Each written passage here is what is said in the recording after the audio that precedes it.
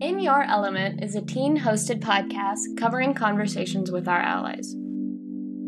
I'm your host, Abby Jones, and I get to chat with some of the most inspiring educators, creators, and changemakers reflecting on their teen years, what makes them feel the most in their element daily, and things that they wish they had known as a teenager. This podcast is a sister organization with The Element Collective. The Element Collective hosts virtual and in-person workshops providing mindfulness, movement, creativity, fun, and other tools that high school-age girls need to love themselves, own their authenticity, and tap into who they truly are. More approachable than traditional group therapy or school clubs, Element Collective founders Mary Allard and Kylie Roswell base their approach on the 5 elements and create a safe and playful environment for girls to connect with themselves and others. Because when each of us are in our element, magic happens. If you're interested in being a part of any of the Element Collective events or joining our Element community, like me hosting this podcast, or even Gabby who produced the music that you're hearing now, you can follow this podcast wherever you listen, connect with us on Instagram at Element Collective, or check us out at elementcollective.com. That's ELLEMENT Collective.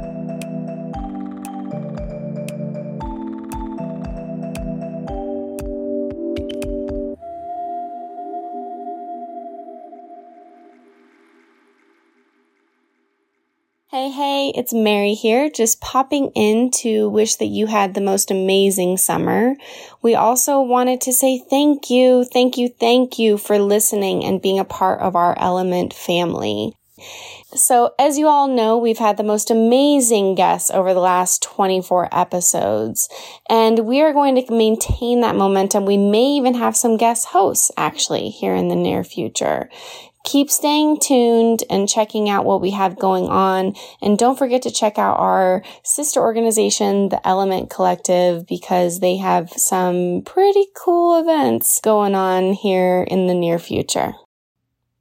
As you head back into school, we thought this episode would be fitting. I actually got to meet Charlotte, today's guest, about a year and a half, maybe 2 years ago, and was just so amazed at the work that she had been doing. Not to mention, she is starting college any day now. So wishing you a happy start to college, Charlotte. You get to hear Abby and Charlotte talk about resilience, motivation, and a thing called grit. Welcome, Charlotte. Hi, Charlotte. It's nice to meet you. Thank you so much. I'm so excited to be here. How are you? Good. How are you? Good.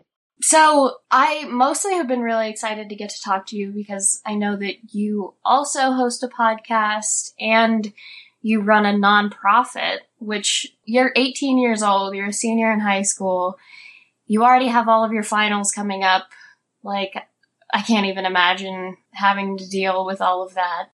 First, how did you get into doing all of that? What made you want to start your nonprofit and start hosting a podcast?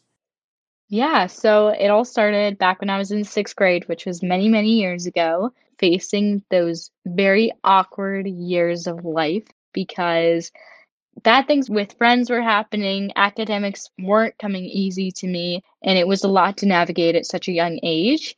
And I didn't really know how to deal with it correctly. And I also, you're not very developed in 6th grade. You really don't know what you're supposed to do, and everything just seems quite overwhelming. And so somehow I got to this point where I thought it would be a good idea to start sharing about what I was experiencing in the hope that other people would feel the same way, or maybe they would just feel like they weren't the only one. So I decided to start a blog where I could talk about all these different topics and things that I was dealing with. And I was also a person who really liked to figure out different ways of how to manage things that I was going through. So I would end up reading these adult books and articles that were about how to manage stress or how to find a new friend and stuff like that. And I used the blog to be able to talk about those topics. And that was from 6th grade all the way up to 2 years ago when I stopped really writing the blog and got more into podcasting. But when I was in 8th grade, I started learning about grit because it was this idea that is really focused on resilience and facing obstacles and getting back up after you face those obstacles. And it was a really interesting concept because based on everything that I was dealing with, which was really a struggle to me, this thing made it seem like struggles are somewhat helpful and they're getting you towards a different stage in your life that's better than where you are right now. And I saw that there's this organization out in California and San Diego area that was teaching girls about this concept of grit and how to apply it to their everyday life.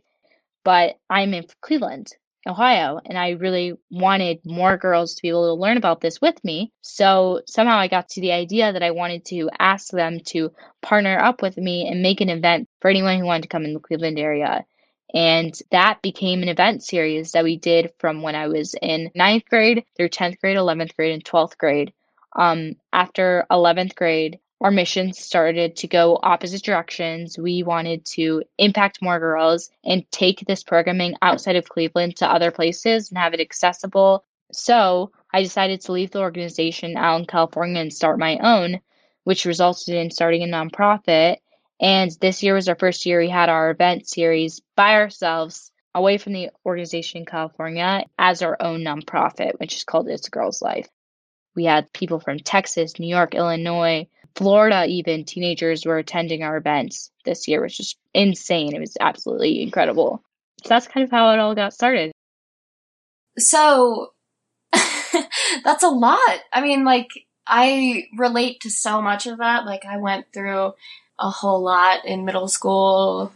Just listening to it, I'm like, yep. I had a lot of similar ideas. I just didn't have the motivation to make them happen. Right. And I feel that too, but it's also like, even though I'm the person who did this, I don't even understand how I was someone who saw that there was this problem, saw that there was a need for this, and went out there to do something about that. I guess I just kind of assumed that if I felt it, someone else had to feel that way too. At some point, I thought there must be something literally wrong with me if there's all these things happening to me that I don't feel like I can control and I don't know what's really going on. But then again, there was like another point or like a switch that somehow happens where I was like, if I'm feeling this way, someone else must be feeling this way too. And that's where I need to start acting because they need this as much as I do, you know? Yeah, kind of like being able to push through the really hard times and find a way to both benefit yourself and somebody else is very inspiring. Like, as I said, it's something that I've thought about for a while. Like, I had an idea a while ago for a nonprofit that I was going to start. I had the resources to be able to do it, and I just never got around to doing it. Right. I wonder what was in your way. If you could think of like one thing that you think was in your way of doing it, do you know what it would be?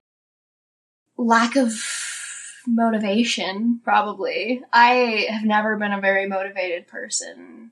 Lots of ADHD, lots of my mind can't focus on one thing at one time. So trying to be like, yes, I have to focus on starting a nonprofit right now, that would never happen. It just couldn't happen for me.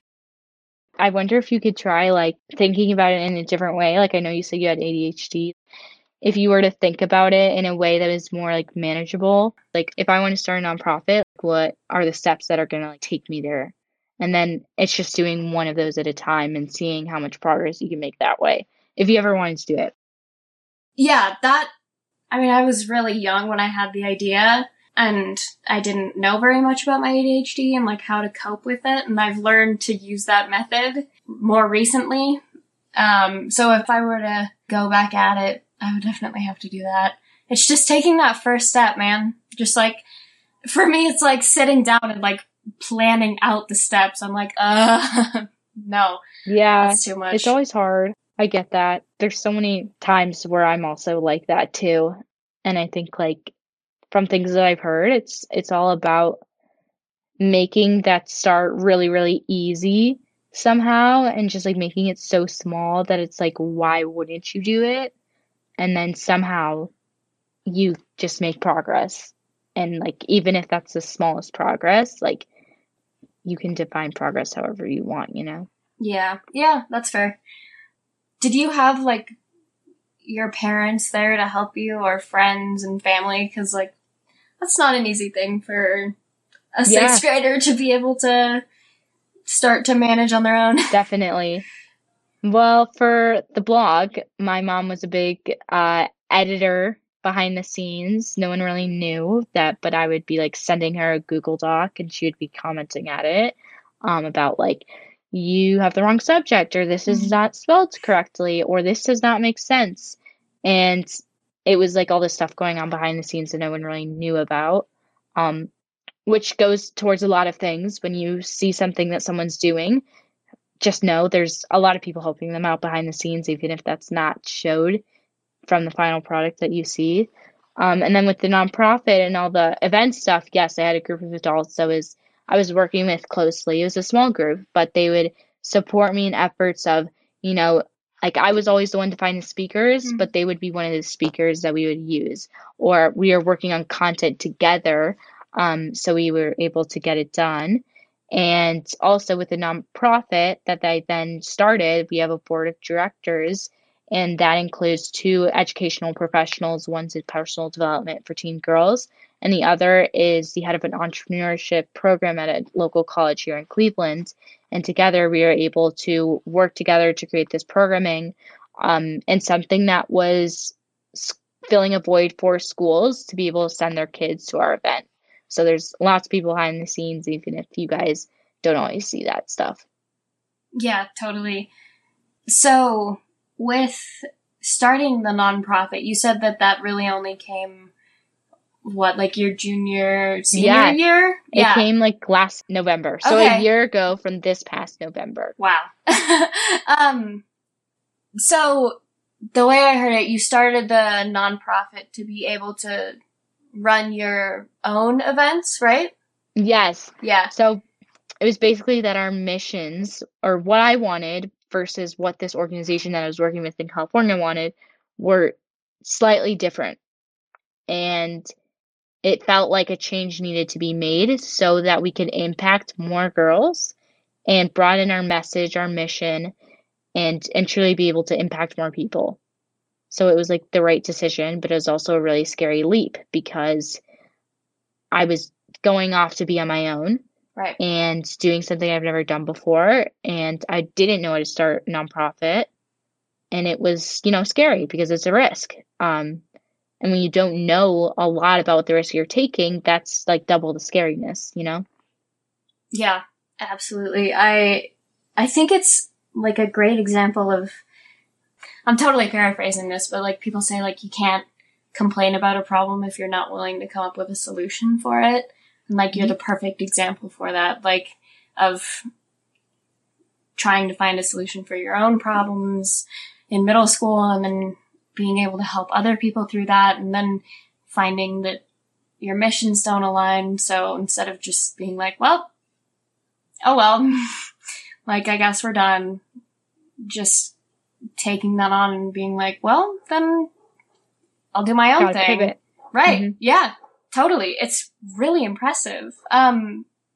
So speaking of all of that, didn't you just have like a really big event happen? We did. We Tell did. me about It that. was very crazy because if you're working on something for 3 years, that was only with Cleveland teens. And 2 of those were in person, one was virtual. Right. And we would only had in the past like up to 180 girls attend, which is still a really big Right. number of people. Like, who would have known that more than like 10 girls wanted to show up and learn about grit for a day or a morning, but they did. However, when we pivoted everything, taking that risk on, starting this nonprofit, none of the things that I knew how to do, it was really crazy to see the need for learning about grit become so apparent because these schools were sending their students to this event. It was a virtual event, but we had like huge groups of student bodies from different schools around the United States send their students to our event. And Wow. it was insane because something that I didn't know could just get out of my hometown. Even when I started the blog, I didn't know that I would like be creating this event series that would be impacting so many girls in multiple places at once could happen. it did. And it was really, it was just like very crazy and very surreal. But made me realize that, this is important and people want it and it needs to continue happening. Yeah. Was your virtual event your most recent event? Yes, it was in March. Okay. So, generally my last question for our guests is, if you could go back to your teen self and give yourself one piece of advice, what would it be? So, I'll ask you that about, like, your middle school self then. But I'll also ask you, like, our whole thing is being in your element. So I have two questions for you then. If you could go back to your middle school self and give yourself some advice, what would it be? And when do you feel the most in your element, and when do you feel the most out of your element? Oh, I love these questions. Okay, for the middle school one, I would say there's a lot to say to her, but I would say if I would boil it down to one thing, is that you are experiencing this for a reason. And even though you don't see the purpose for that reason just now, take some time and wait to see it all unfold because you never know what's going to happen in the future. And then for when I'm in my elements, I'm most in my elements, I think, when I am being myself and I'm not worrying about what other people are thinking. I'm not trying to be someone I'm not. I'm just sharing my opinion and